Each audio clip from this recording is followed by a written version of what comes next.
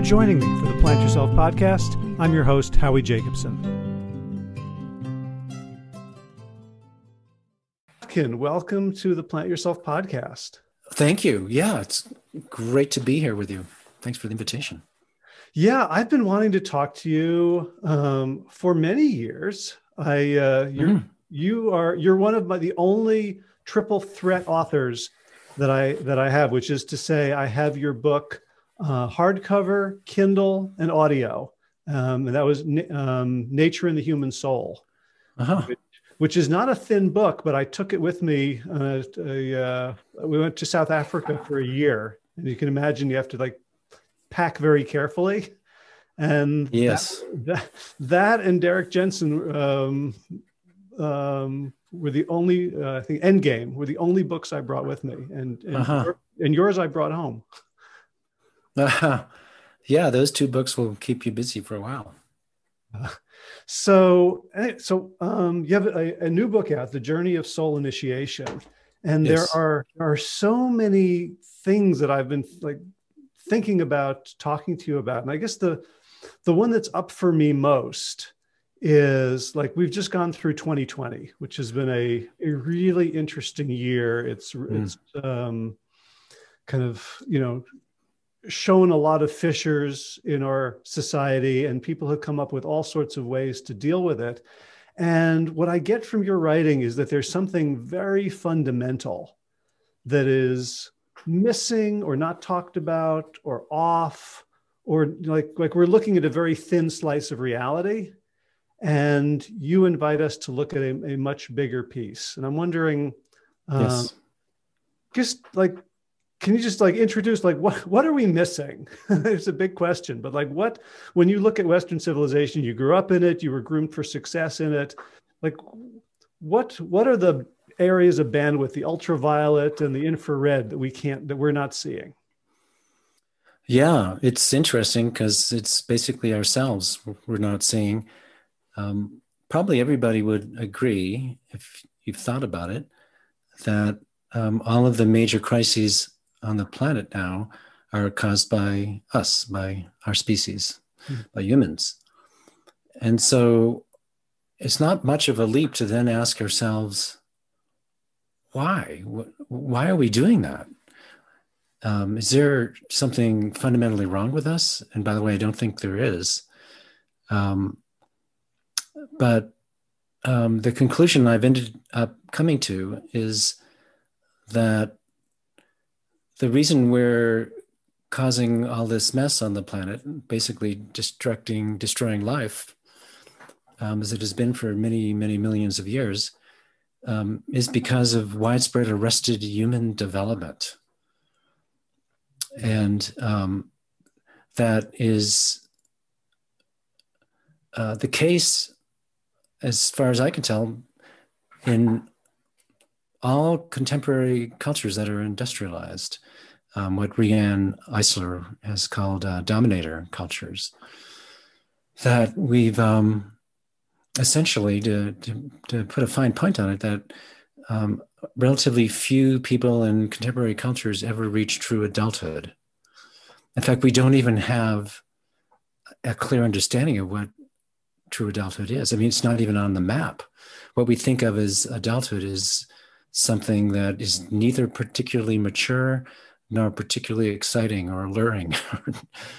And that's a radical proposition to make. So I just want to take a deep breath here with everybody and say, okay, consider the possibility that industrialized cultures have for hundreds of years, if not thousands of years, decayed in a certain kind of way, psychospiritually, such that we've lost the perspectives and practices that support people to reach true levels of maturity, true adulthood and true elderhood.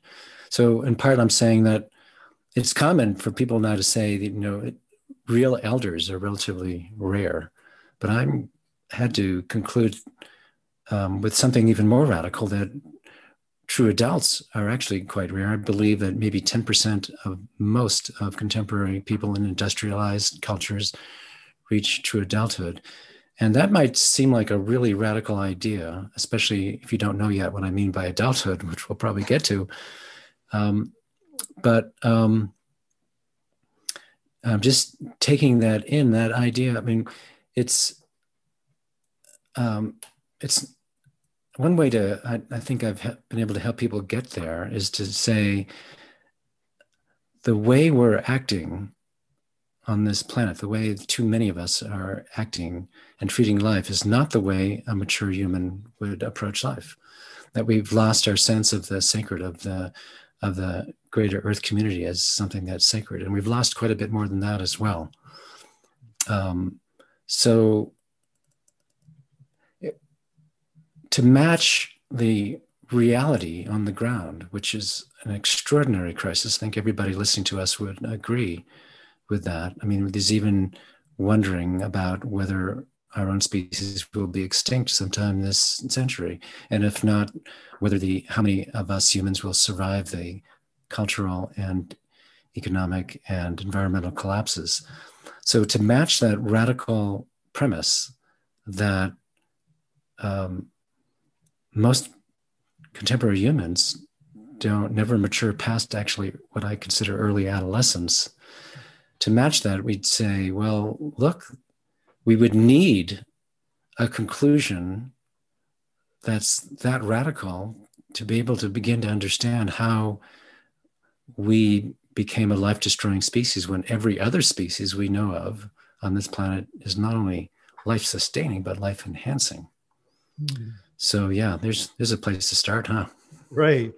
And I know one of your most quoted sources is the poet David Whyte, who wrote this line that's so piercing, right? That why something like we are the one terrible part of creation privileged to refuse our flowering.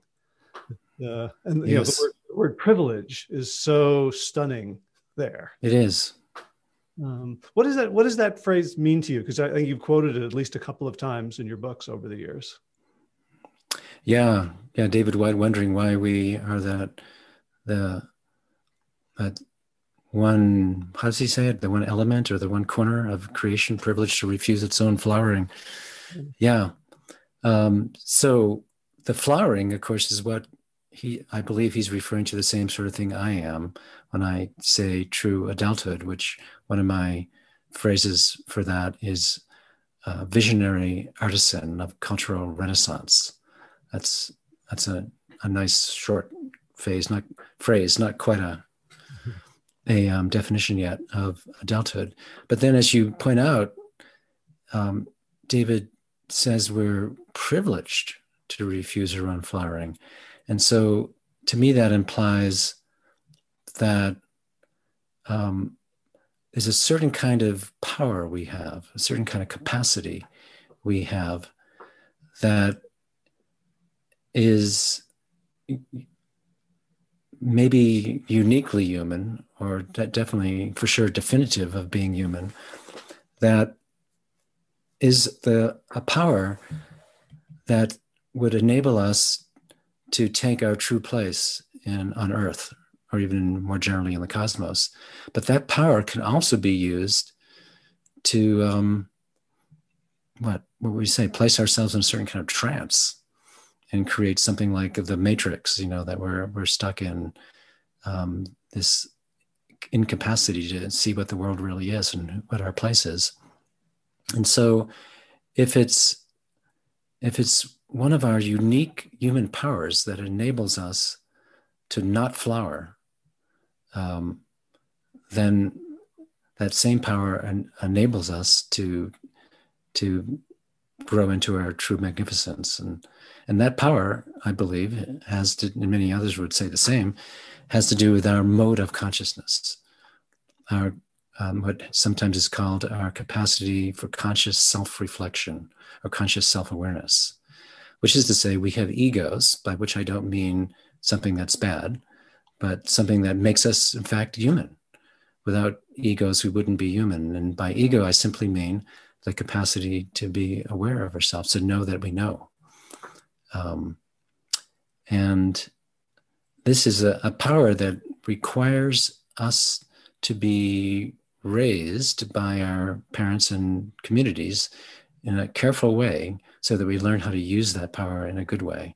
And that's what we've lost. We've lost most of the elders, most of the true adults, and most of the initiatory practices, and just the healthy ways of raising children, such that we end up being what can be simply called egocentric, which means to think who we are is all about our ego, as opposed to our ego is a unique power that we have to serve the world, or to serve mystery, or to serve our souls. So yeah, it's that's what we've lost, I believe. The approach to child rearing and beyond, the initiatory rites into true adulthood that would allow us to use our egos in ways that serve life. Right. Before I encountered your work, I thought that everything that was wrong with me was like individual pathology. Mm-hmm. That everything wrong with anyone. It's like, well, we have shrinks for that. We have counselors, we have therapists, we have self-help books, we have movements. And that there's, something happened to me in the same way that if I have a garden and most of the plants are flowering, but over in this bed they aren't, it's because there's something wrong that needs to be fixed. When I read your work, it was that the individual doesn't and can't exist outside of a broader whole. And when you're talking about that broader whole, you're not just talking about our society and other humans, which like for me was the first like big revelatory breakthrough that somehow I can't be whole except in relation to what you call mystery, and which is embodied by like the greater than human or more than human world. And can you talk about like that relationship, which I think you define as soul ultimately? Yeah, a lot of good points there. The first one is that it's not really our individual fault that in contemporary cultures that we have trouble maturing. It's because they, again, as I've been saying, the culture, contemporary societies have lost our resources for supporting people to do that. But your larger point there, I think, is a really important one, that to be healthy humans, we need to have healthy reciprocal relationships with the larger world. And in particular, it's our relationship with soul that enables us to reach true adulthood. So now we got to take a pause here and say, well, what do we mean by soul? In particular, what do I mean? Because my definition of soul, which took me a number of decades to get to, is quite radically different than almost any other definition you've ever heard. And at first you might think I'm changing the subject, but I hope to convince you that I'm not. I think that the reason we've had such a difficulty understanding soul and also maturing is because we don't really understand what soul is. So I'm a psychologist, or at least was. Sometimes I say I'm a recovering psychologist, or a psychologist who's gone wild. And so, and in particular, one of my frameworks is depth psychology. So like most psychologists, and maybe most people in contemporary cultures, we tend to think of soul as a psychological concept. That's something inside of us. Or in a religious way, we might think of it as something, a semi-material thing that leaves our body when we die and so forth. So soul is often a religious concept like that, or it's a psychological one, and very commonly a spiritual one. But what occurred to me after years of trying to use soul the way contemporary Western culture uses it is to realize that soul is primarily an ecological concept.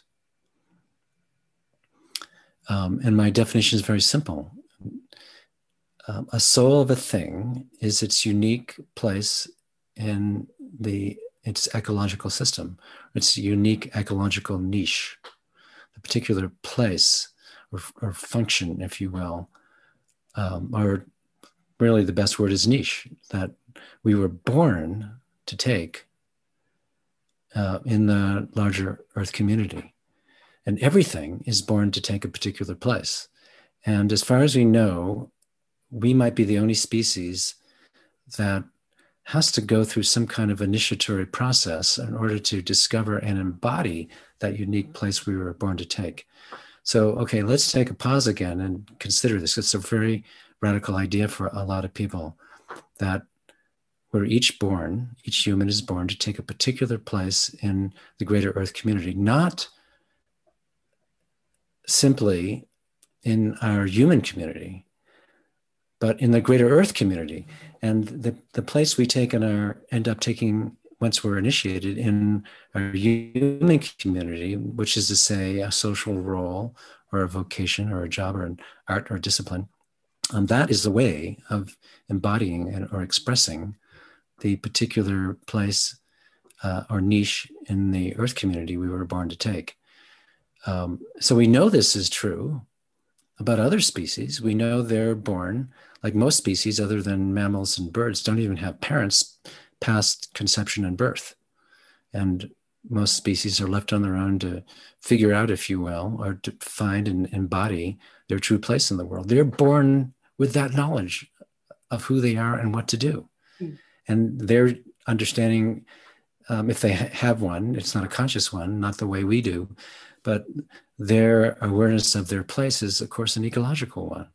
So isn't it odd, if you come to think of it, that we humans wouldn't experience ourselves that way, that we were born with to take a certain, embody a certain ecological niche. The difference is, again, that we, to be fully human, need to go through this phase called childhood, in which we learn how to have and use a human ego, a power of consciousness in which we're aware of ourselves. And then adolescence is meant to be a stage in which we create our own version of an ego, if you will, or a social presence with a somewhat different value system than our parents. So that, because in a certain sense, the ego that we have in childhood is largely a function of our linguistic community and our family and our immediate human community. And so in early adolescence, the psychological stage of early adolescence, which starts at puberty, but I believe in the vast majority of contemporary humans, we never get out of early adolescence. We get stuck there. And we can talk later, if you'd like, about why. But in that stage of early adolescence, then we consciously create our own personal social presence inside of our peer group. Let's see. So, okay, soul is what I'm trying to explain here.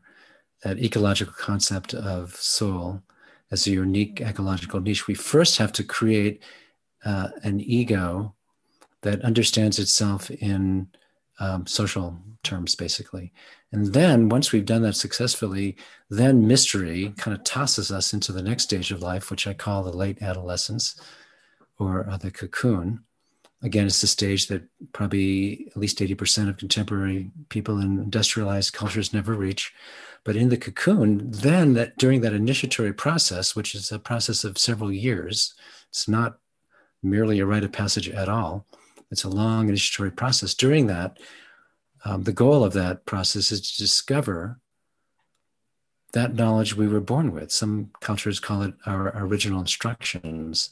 David Whyte, the poet you mentioned earlier, has a wonderful phrase for it. He says, "The truth at the center of the image we were born with." Imagine that we were born with an image and that there's a truth at its center. And that truth is the one which we are meant to live and embody in our life. And we can't discover it at all until we've successfully gone through early adolescence, which is, again, so hard for contemporary people to get through. But once we get through that, then we go through this initiatory process that I call the journey of soul initiation. And that's, of course, the title of my new book. And that journey of soul initiation is, I believe, one that every healthy, which is a nature-based culture, has always had some kind of version of, and that we need to create our own contemporary Western version of, and any healthy future culture will have a version of. So I'll just, as one last point here, it's always important to me to point out that the approach that we've taken at Animas Valley Institute, and we've been developing now for 40 years, is contemporary, nature-based, and Western. It is not based on any indigenous traditions. It's not a ripoff. It's not an appropriation. It's not a co-optation of any other tradition. It's mostly based on Western mysticism, actually, and also in our natural human capacity to be in deep relationship with the more than human world. Mm. Right.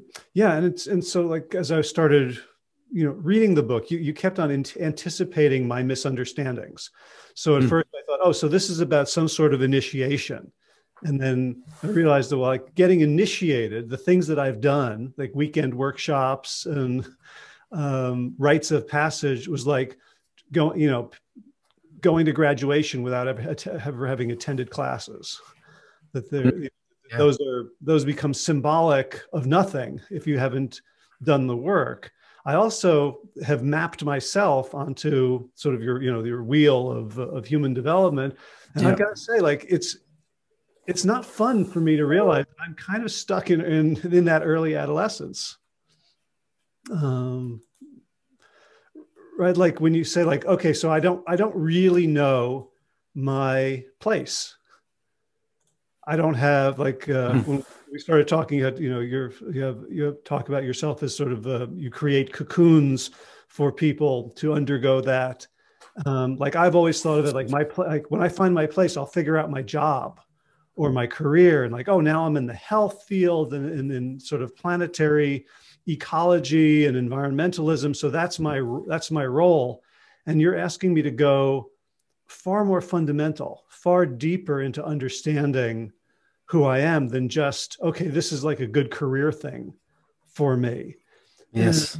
And so one of my wonderings is if we live in a society in which there are almost no true adults, who can give us a leg up? How can I, go on this journey when there is no map, and like I'm in my late 50s and this is going to take 5 or 6 years maybe, and like like what do we do about it when we read your work and discover, oh, I thought I was developing and I realize I've really been stunted, and I want the thing, but I don't know how to go about it. And I don't know if I really want it. Like part of me is a little bit in denial and fear. Like I'm all right with living with my existential dread as part of a species that's destroying the planet. Like part of me is okay with that. You know what I mean? Boy, you said a lot there. Let's see if I can get through that. I mean, really important points and questions.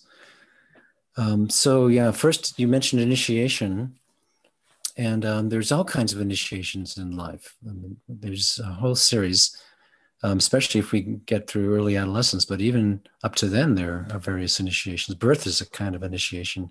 And there's 2 whole categories of initiations. One has to do with profound changes in our consciousness, or as I say, our center of gravity,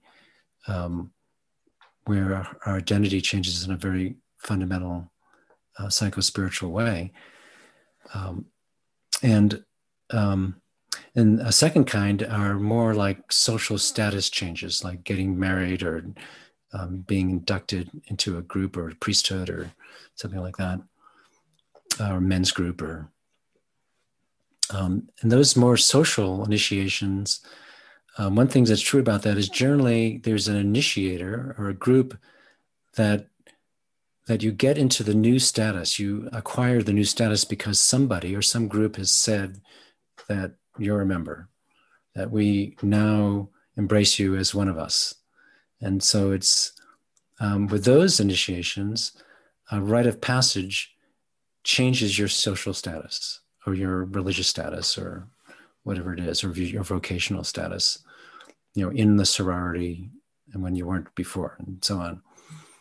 But with the more profound initiations, the ones that involve psychospiritual transformation, like moving from one stage of life to the next, there is no human who bestows upon you the new status. It's not possible to do that.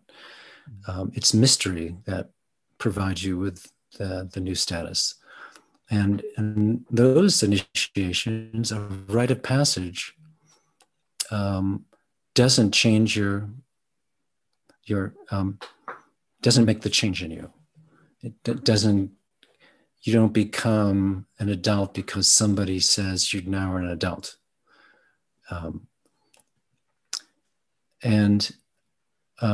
What a rite of passage does in that case is it celebrates and formally marks a passage that you've already achieved, or that mystery has bestowed upon you.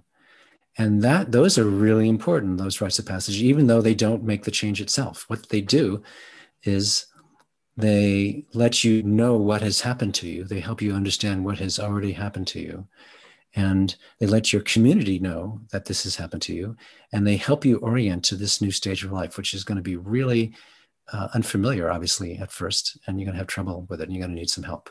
Can you give an example, maybe from your own life and your own story about, you've talked about some of your initiations, or yeah, I think it would help me and listeners to kind of ground it in a story. Yeah, I think you're right. So my first soul encounter, let me define that. A soul encounter is a glimpse of our unique ecological niche. But it's not a literal kind of ecological experience. The way it works for us humans is that when we discover our unique ecological niche, the experience we're actually having is of a metaphor, that through a dream or a waking experience or a deep insight, we become aware of the pattern that we make with our life that we hadn't been aware of before. And this pattern has to do with our unique ecological niche, but it comes through a metaphor or a symbol. And so we call that mythopoetic identity, that we have an experience that points to our unique ecological niche by showing us a symbol or an image or a metaphor or a dance, or an image of some sort that is our conscious way of understanding our unique ecological niche. So for me, my first soul encounter was when I was 30, and it happened on the 4th day of my first vision fast. And by the way, one doesn't have to do a vision fast in order to have a soul encounter. It's not necessarily even the best way, but it's not an uncommon way. So during that first vision fast when I was 30, which I was alone in the mountains high in Colorado at the tree line, 11,500 feet approximately. And during that 4th day, I was in conversation with a spruce tree, which to me had become a monk, a Zen monk, actually. And he was teaching me wordlessly about his relationship to the lake that he was on the shore of. And after 4 days of fasting and alone and enacting a variety of ceremonies, this is not an unusual kind of thing at all. Our consciousness does shift to be in a very deep resonance and companionship, really, with the beings of the more than human world. So after a while, the spruce tree, who was in conversation with the beavers of that lake, turned to me and made a gesture to me. That's the way it seemed to me, and pointed to its left, my left as well, because it had its back to me.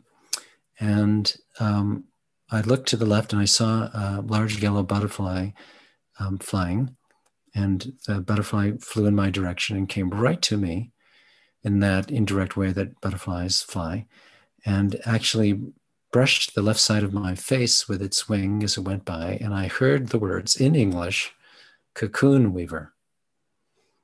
Again, wasn't that particularly surprising after 4 days of fasting and in ceremony. And at first, it wasn't to me any more interesting than the community of pikas, these little mammals that live at high altitude in the Rockies, who were, this was in late August, which is early fall. And so they were really, the pikas were really, really busy gathering watercress by the edge of a little stream I was on the side of, to store up for winter. And I felt like these are really highly developed gatherers. And I hoped to myself one day become a gatherer, at least in a spiritual sense, like they were. But maybe about a minute after the butterfly went by, there was this enormously powerful emotion that came up from my belly through my throat as kind of a cry.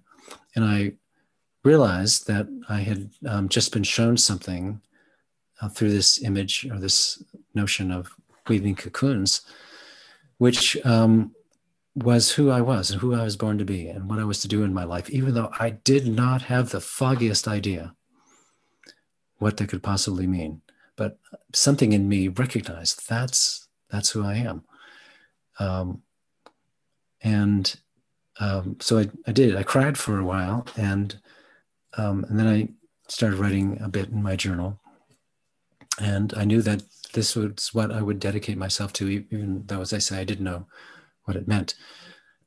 So cocoon weaving was the first glimpse I received of my mythopoetic identity, which points to my unique ecological niche. So I hope that is an example that works. And I'll just say, in the book, there's at least a dozen examples, a few from famous people like Carl Jung, Joanna Macy, William Butler Yeats, Robert Johnson, the depth psychologist, and many examples from people I've had the pleasure and honor of guiding over the years. Right. So one of those people, I'm blanking on the exact details, but had one of these experiences and immediately had a voice on her shoulder saying, "Well, that's stupid." Yeah. And like when I'm reading your story, there's part of me that feels jealous, and part of me feels very entitled. Like I should be able, like there seems like to me, like for me, there's a catch-22. Like when you talk about, I was having a conversation with a spruce tree. Part of me goes, well, I would feel so silly. Yeah. And they're like, well, but if I were fasting for 4 days at altitude, maybe I wouldn't feel silly. And I think, well, then, it must be a hallucination. Mm-hmm. Like the rational part of my mind wants, part of me really wants this. And part of me is incredibly resistant. Yes. The catch-22 is like, I have to put myself in the place where I can have that experience. And yet, until I'm able to do that, I'm not going to put myself in that place. So how does someone stuck in early adolescence where, image, like, and literally, like I go out into the backwoods and I'll be like, you know what, I'm going to talk to this tree. And energetically, I'm looking around to see if anyone is watching me. Sure. Like I'm curating my image, even in empty woods. Exactly. Yeah, that's what we do. That's what a person does in early adolescence, and in some ways afterwards. I mean, we're still social and psychological creatures afterwards. Before we've gone on the journey of soul initiation, and in particular the specific spiritual adventure I call the descent to soul, which, by the way, this book is primarily about the descent to soul, which is something that takes anywhere from a week to years. It's very rare that it's as short as a week. Um, and it's, as I say, the primary spiritual adventure in this larger journey that we call the journey of soul initiation, which is an entire stage of life, namely the one I call late adolescence, whose my more colorful name for late adolescence is the cocoon, not surprisingly. So before we go on our first descent, and certainly before we've started the journey of soul initiation, which is to say before we've entered the cocoon, we have these inner protectors in our psyche that will do everything they can to keep us from going on this journey, because they know it'll change everything. That everything we thought we were and what life was and what the world is and what we wanted to accomplish in life, it's all going to be tossed off the table. And our inner protectors, which I also call our subpersonalities, they know that, and they're going to help us stay safe and stay in our familiar identity by creating all kinds of resistance. Like, I wouldn't want to do that anyways, or I'm not, and maybe I want to do that, but I want to have that experience, but I'm not really eligible. I'm not really ready for it, or I don't have any guides and I wouldn't know how to do it. I make a mess of it and so on. This is just being normal human, actually, in some ways, especially in our kind of culture. Our inner protector's job is to keep us safe and to keep us from changing too much. And so that's one of the things, to answer your question about if a person understands that they're in the psychological stage of early adolescence that starts at puberty and may or may not ever end, no matter how long we live.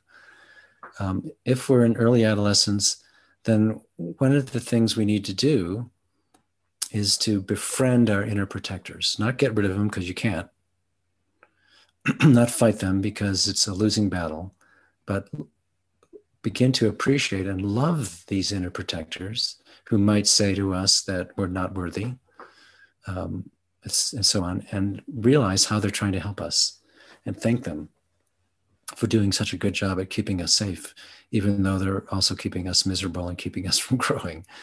They're also doing a good job.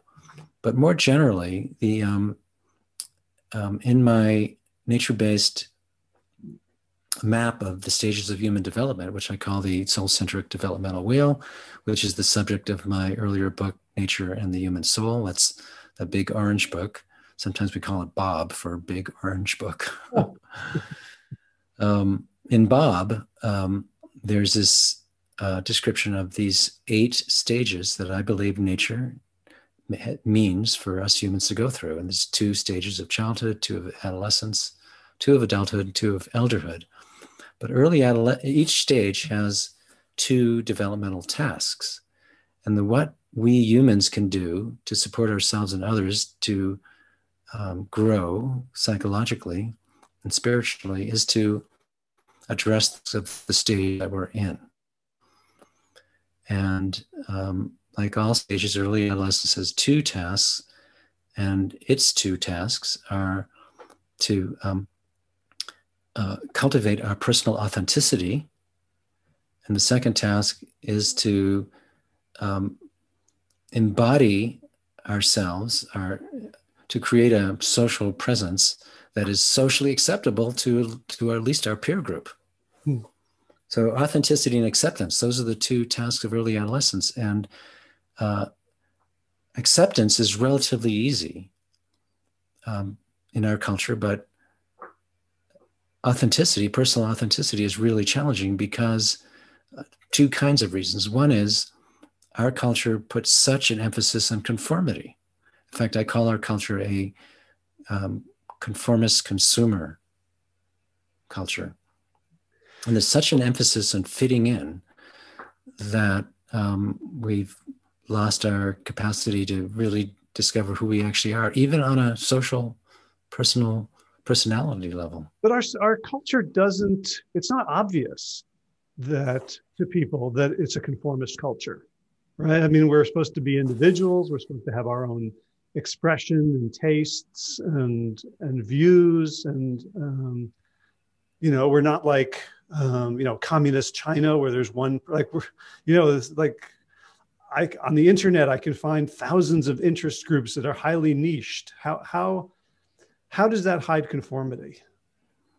Yeah, really good question, Howie. It's the difference between individualism and individuation, but let me be more specific. I think everybody knows it's a conformist society in that, the advertising campaigns all try to get us to be like everybody else in some way, or at least everybody else in a particular social niche or circle, that we've got to get the new gadget, the new device, the new style, fashion, clothing fashion, and so on, in order to fit in. But it's also, of course, there's a very strong emphasis in our contemporary culture, our Western culture, on our individual style. But it's a style that we pick consciously, that we choose it in order to have a certain effect, that we want to have, what's it called? We want to make a certain kind of social impression.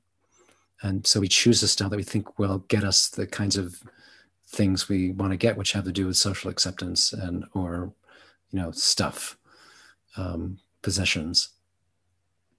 So that's consciously done. But true authenticity has to do with discovering who we actually are, not consciously creating a style. That conscious style creation is individualism. But individuation, which is a term from Carl Jung, is discovering who we actually are. But in early adolescence, it's not particularly deep or mystical. It's simply, what are my true values? Not what are the values that I can enact I can impersonate so that I will have create a certain social effect that I'd like to have. But what are my actual true values, and what are the things I'm really interested in? Especially those things that might not fit in my social group. And what's the style that is rooted in who I actually am and my natural abilities and capacities and so forth. What are the things that, go ahead.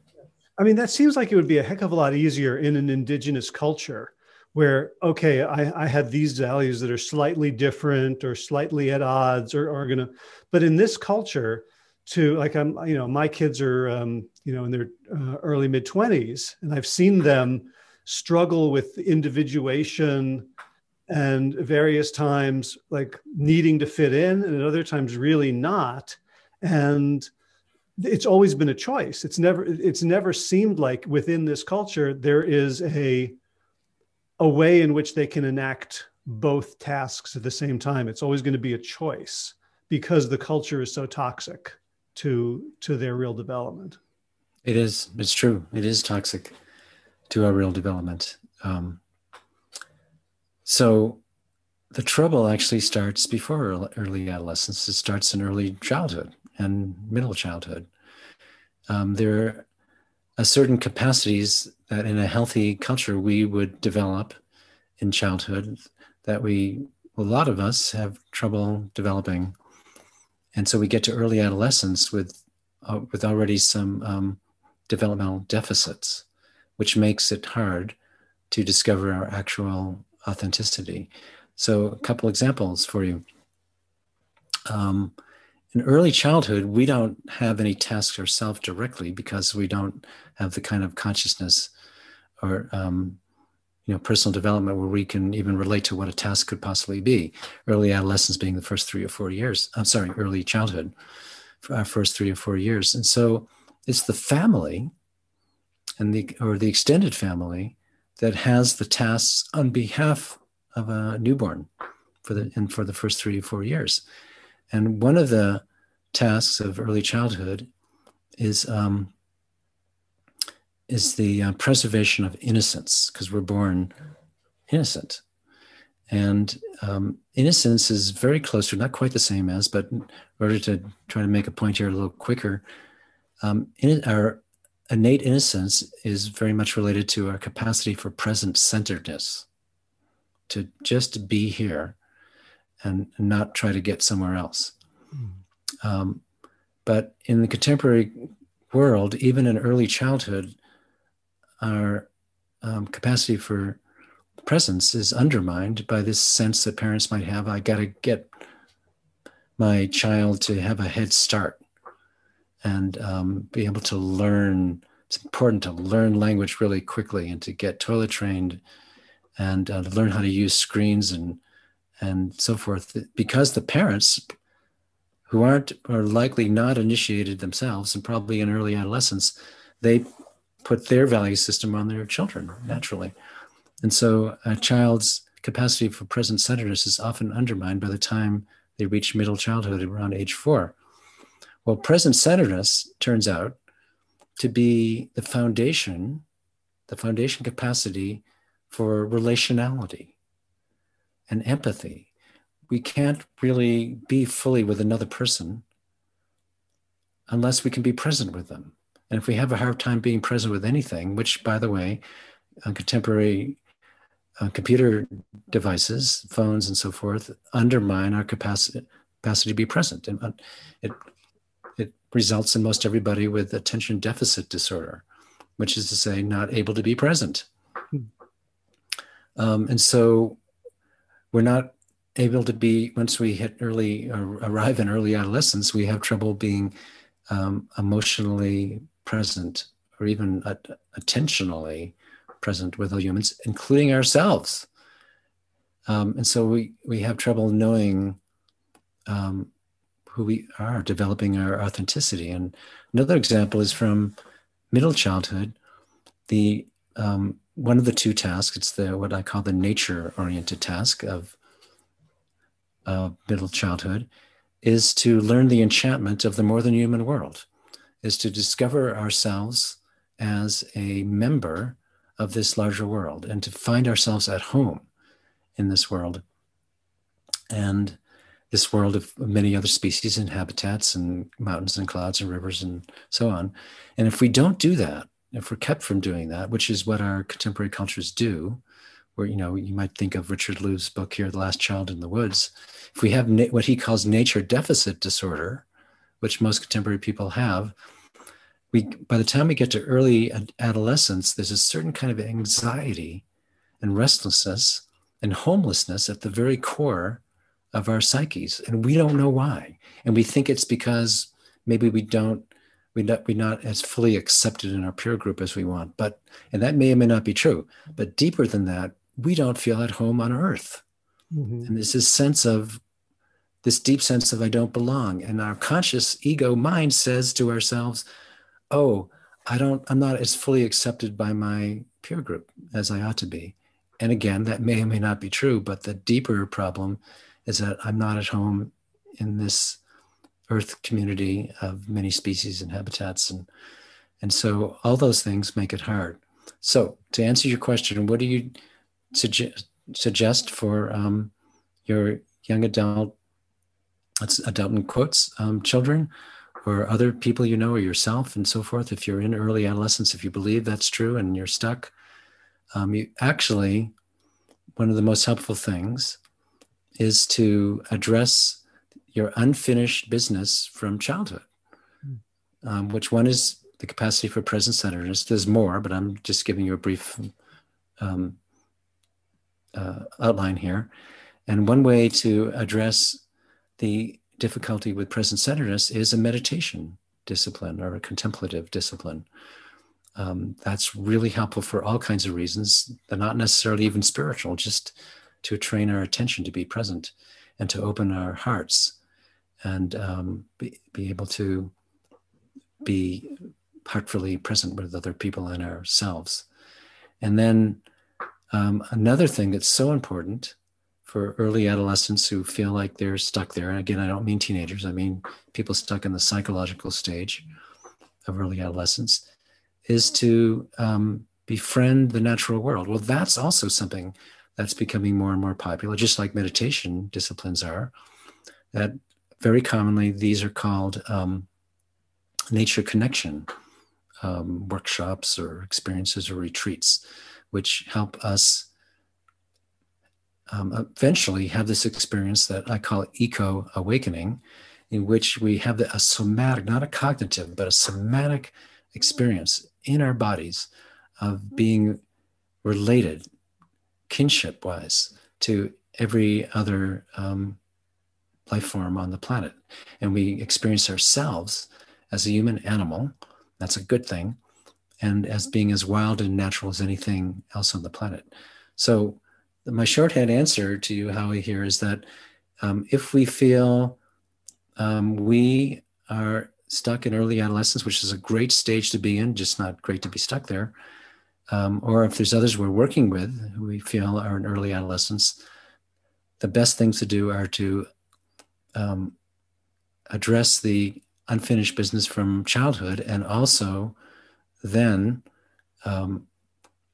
address this task of becoming authentic in a social and intrapersonal way. Gotcha. So one of the things that was, challenging me is, I think, like, this book really was an invitation for me to go do this work. Like, what are you waiting for? And so what about, I have a lot of freedom in my life in that, I write and teach and I could kind of go anywhere. But what if somebody who their job is like an accountant or a lawyer or somewhere where they're really ensconced in this culture? And if they come up with their mythopoetic identity, it could be totally at odds with survival, even just making a living, paying the rent, putting food on the table. How do we navigate the task that you have identified for us to individuate and embody and discover and enact our souls? Is this we have to do it together? Jeff Bezos has to do this too, so that he can change Amazon, so the people who work there can do it? How do we move forward in the sort of balancing the individual and the political? Really good question. The first thing to say and to emphasize is that most people in contemporary societies aren't eligible for the journey of soul initiation. They're not psychospiritually eligible. They're not in what I call late adolescence or the cocoon yet. And so if someone reads my new book and they're in early adolescence and they try to be in the cocoon and they pretend to be, it won't work. And they'll actually make it harder to ever get there because they won't be addressing the task of the stage they're actually in. So, and this is something that we basically don't find in Western psychology, which is why I basically started over with my own developmental psychology, that this idea that you can be in an adult body, but not yet in an adult stage or even a late adolescent stage, and therefore not eligible for certain kinds of spiritual and psychological development. That's not the idea that we have. Most everybody has about ourselves. We say, okay, I'm an adult, I'm 18 or 21 or whatever. And here's a new spiritual approach, one I wasn't familiar with before, or a new psychological development approach that's unfamiliar to me. So I ought to be able to just dive right in. This thing about mythopoetic identity, sounds pretty interesting. I'll get started tomorrow. Right, but you can't. I'll take 3 tabs of LSD and find it. Well, 3 tabs of LSD might actually help, or it might actually kill you, but you might kill yourself on it. But I'll just put here as a footnote, because that an interesting point you made, that in my generation, and maybe some generations since, basically boomer generation, or as we called ourselves then, hippies, many of us, what helped us get from early adolescence to late adolescence, the percentage of us, still a minority, that got to late adolescence, the cocoon, it was entheogens or psychedelics. The psychedelics so changed and undermined our sense of what reality is that it helped us complete the tasks of early adolescence, not complete them, but address them enough that mystery tossed us into the cocoon. Mm. So that's my first point I want to emphasize in response to your question, Howie, that not just anybody, Jeff Bezos can't say, okay, I'm going to discover my mythopoetic identity unless he's in the cocoon. I have no idea what stage he might be in. I know virtually nothing about him, but one might guess that he wouldn't be doing what he was doing if he was in the cocoon or later. So that's the first thing, is to be in the stage you're in. There's one of the principles we work with is you'll never leave the stage you're in until you love it, until you're having a great time.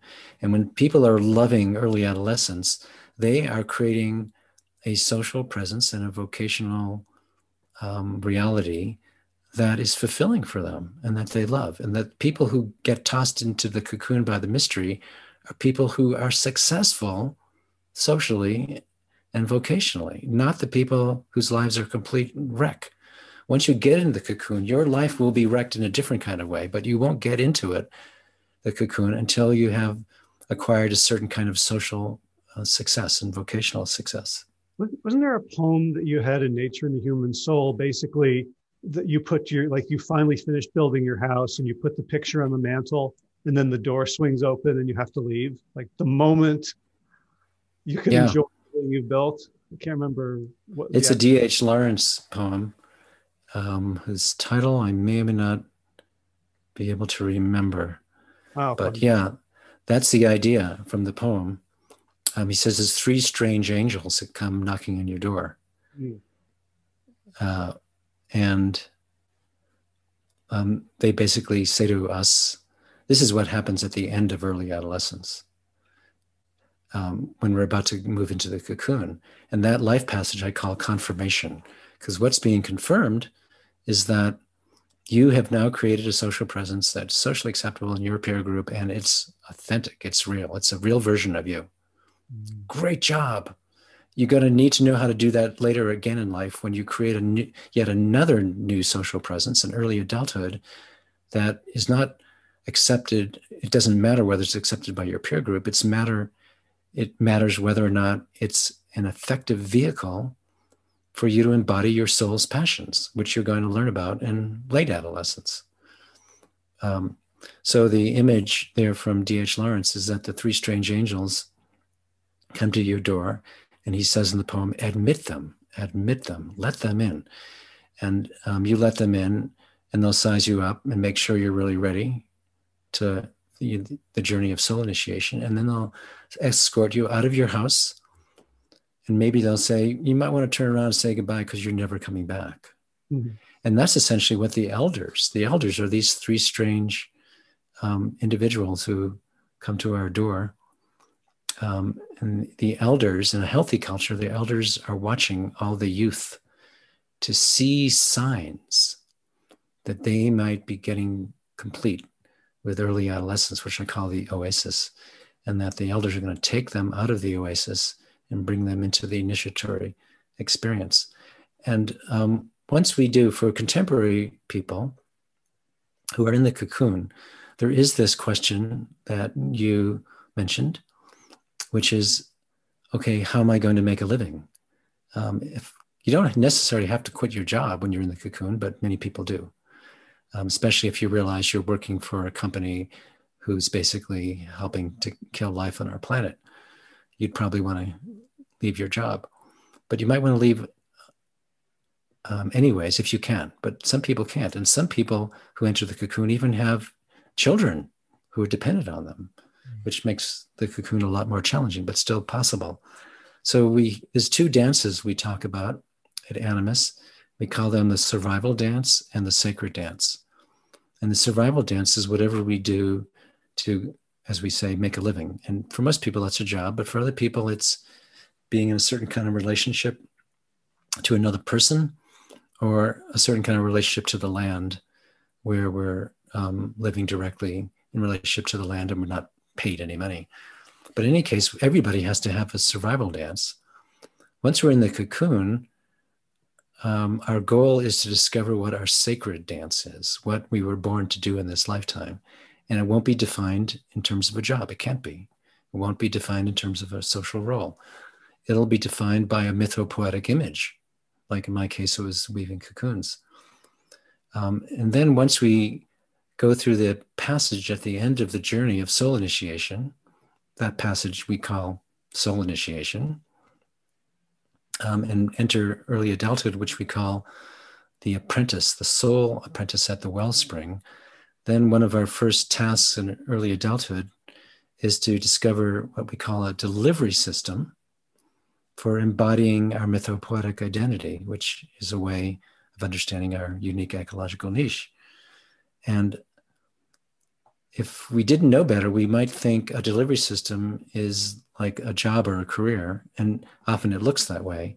But that job or career, that social role is no longer a life purpose. It's a way of delivering our true life purpose, which is our mythopoetic identity.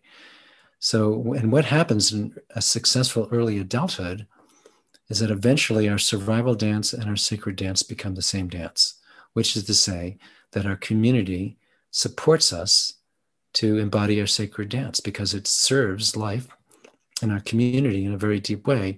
So whether we end up getting paid for it or people offer us donations or they feed us or whatever, however it's done, our sacred dance becomes also our survival dance. Thanks. So I don't want to let you go without asking you about Animas Valley, about the the organization that you co-founded and have led. Like what is it, and what do you offer people? Yeah, thanks for asking that. Animas Valley Institute has been around for 40 years, although we didn't incorporate till about 20 years ago. And we have about 20 guides, soul initiation guides. These are people who've gone through an apprenticeship of 5 years or longer, usually with Animas, but sometimes people learn how to be soul initiation guides through other avenues. We have about 20 guides. We offer, 75, 100 or so experiential programs a year in something like 12 or 15 or 18 countries around the world. During 2020, that got curtailed a bit for obvious reasons. But we did shift to online programs, and we still are doing online programs, but we also do in the field programs that meet outside. And we hope by the end of summer, most all of our programs will be in person again. They're anywhere from 5 days long till 14 or so days long. Our Vision Fast are 14 days long, or sometimes 12. And our primary mission is supporting people who are in the cocoon and are ready for, or in the midst of, the journey of soul initiation. But probably 25% of people who first come to our programs are actually ready for the descent to soul. And the others are usually early in the cocoon, and some are still late in the oasis. So our more introductory programs are, there are many, are designed to support people to complete the enough of the task of the oasis so that they make it into the cocoon. Or it's also, these programs are designed to help people do the early preparation work in the cocoon, which prepares them for a later descent. And our more advanced programs are, and we use application screening process to try to get people, make sure everybody in our more advanced programs are in the cocoon or later. And those programs are designed to help people make this descent, this tumble into the depths of what we call Soul Canyon. Great. And the website for people who want more information? Yeah, www.animas.org. Animas is the Spanish word for souls. That would be pronounced by Spanish-speaking people more like animas. But and it's the name of the valley that Durango, Colorado is in. which is where I make my home. So Animus is spelled A-N as in Nancy, I-M as in Mary, A-S as in Sam. So animus.org. And you'll be able to read a bunch of things about our work there and take a look at the various kinds of experiential immersions we offer. Great. And in addition to your 4 books, right? 4 books. Your organization puts out a newsletter, and I think, I'm not sure how to pronounce her name, Janine Marie Haugen, is that right? Haugen. Janine Marie Haugen. She's my life partner as well as guiding partner. I'm actually at her home right now in southern Utah. And for the past year, she's been the primary one person at Animus writing what we call the weekly musings. We have, sometimes I write them as well, and other guides do as well. But recently it's been Janine's, and hers have been so popular. Nobody's asking for me to start writing them again, but I will eventually. I will say I'm really loving her reflections. And yes. And when I started reading them, I have to say, like, I would skip ahead to the good parts. Like there'd be some nature thing, and then I'd be like, oh, what's the point? And now I'm finding myself really luxuriating on, going outside in the cold or seeing the birds or hearing frogs or, the thing that she's talking about. I'm starting to understand is not just sort of storytelling set up for the point, but actually contains the point. And I'm so if you could let her know, I'm finding her writing. I will let her know. Yeah, she's an extraordinary writer, and she knows how to change consciousness of her readers, which is something that all really good writers can do. And so she's actually casting a spell by her writing. So I hope all our listeners today will take a look. Right. So they go to animas.org, and then somewhere at the top, you can sign up for that newsletter. Absolutely. Once a week. Yes. Great. Well, Bill, thank you so much. I'm so grateful for the work you've done. I'm sure you've moved me several notches, even though I'm still, I don't know if I'm in the cocoon or close. But I certainly feel like there's so much optimism in me knowing that there is a thing out there, that we're not just the creatures that the evolutionary psychologists tell us we are. We're just doing fancier ways of trying to mate and amass resources. Exactly. Yep. And your latest book, The Journey of Soul Initiation, the previous one, Wild Mind, I'm still working through all the sub-personalities there. I discover new yep. Parts of the basement all the time. Yep. We're never done with them. They're never done with us. We just have a better relationship with them. Great. So thank you for everything you do and have done. And I hope to meet you someday on some wild trip. I hope so too. Thank you, Howie, for the invitation. And I've very much enjoyed our conversation and your great questions. Thank you so much. All right. Well, take care. Thanks again. Okay. All right, time for thanks. Thanks to Will Ridenauer for allowing me to use his beautiful song, Sabali Dawn, The Dance of Peace. You can find more of Will's music at his website, willridenauer.com. And of course, thanks to all of you Plant Yourself podcast patrons. Kim Harrison, Lynn McClellan, Brittany Porter, Dominic Maurer, Barbara Whitney, Tammy Black, Amy Good, Amanda Hatherley, Mary Jane Wheeler, Ellen Kennelly, Melissa Cobb, Rachel Behrens, Tina Scharf, Tina Ahern, Jen Filikanovsky, David Bizek, The Mysterious Michelle X, Elsbeth Feldman, Leah Stoller, Alan Christensen, Colleen Peck, Michelle Landry, Josina, Sarah Durkis, Kelly Cameron, Janet Selby, Claire Adams, Tom Franzek, Jeanette Bennett, Gila Sert, David Donahue, Blair Cyber, Dorona Vizov, Gio and Carolyn Argentati, Jody Friesner, Misha Rosen, Michael Warbeck, Aviva Lael, Alicia Lemus, Val Linneman, Nick Harper, Bandana Chawley, Molly Levine, The Inscrutable Harry R., Susan Laverty, The Panda Vegan, Craig Kovic, Adam Scharf, Karen Burry, Heather Morgan, Nigel Davies, Marion Blum, Teresa Koppel, Julian Watkins, Breed O'Connell, Sharon Hirschman, Linda Ayat, Holm Hedegaard, Isa Tuzinwa, Connie Hainline, Aaron Greer, Alicia Davis, Heather O'Connor, Carolyn Jensen, Sherry Olakoski of Plant Powered for Health, Karen Smith, Scott Marani, Karen and Joe Crabtree, Kirby Burton, Teresa Carell, Kevin McCauley, Elizabeth Rothschild, Ann Jesse, Cheryl Dwyer, Jenny Hazelton, Peter W. Evans, Dennis Bird, Darby Kelly, Lori Fanny, Linnea Lundquist, Emily Iconelli, Levy Wallach, Rosamund McAtee, Dan Picorni, Stephen Leenan, Patty DiMartino, Mike and Donna Kartz, Deanne Bishop, Bilberry Elf, Marjorie Lewis, Tricia Adams, Nancy Sheldon, Lindsay Bayshore, Gunmarit Hagen, Tracy Gullidge, Laura Heaton, Meg from Mama Says, Stacey Stokes, Ben Savage, Michael Kay, David Hughes, Connie Rogers, Claire England, Sally Robertson, Paranganchi, Amy Daly, Brian Tourville, Mark Jeffrey Johnson, Josie Dempsey, Karen Schmidt, Pamela Hayden, Emily Perryman, Allison Corbett, Richard Stone, Lauren Vaught of Edible Musings, Aaron Hasty, Sean Owen, Sagar Naik, Erica Piedra, Danielle Roberts, Michael Lushton, Sarah Johnson, Catherine Floyd, for your generous support of the podcast. That's it for now.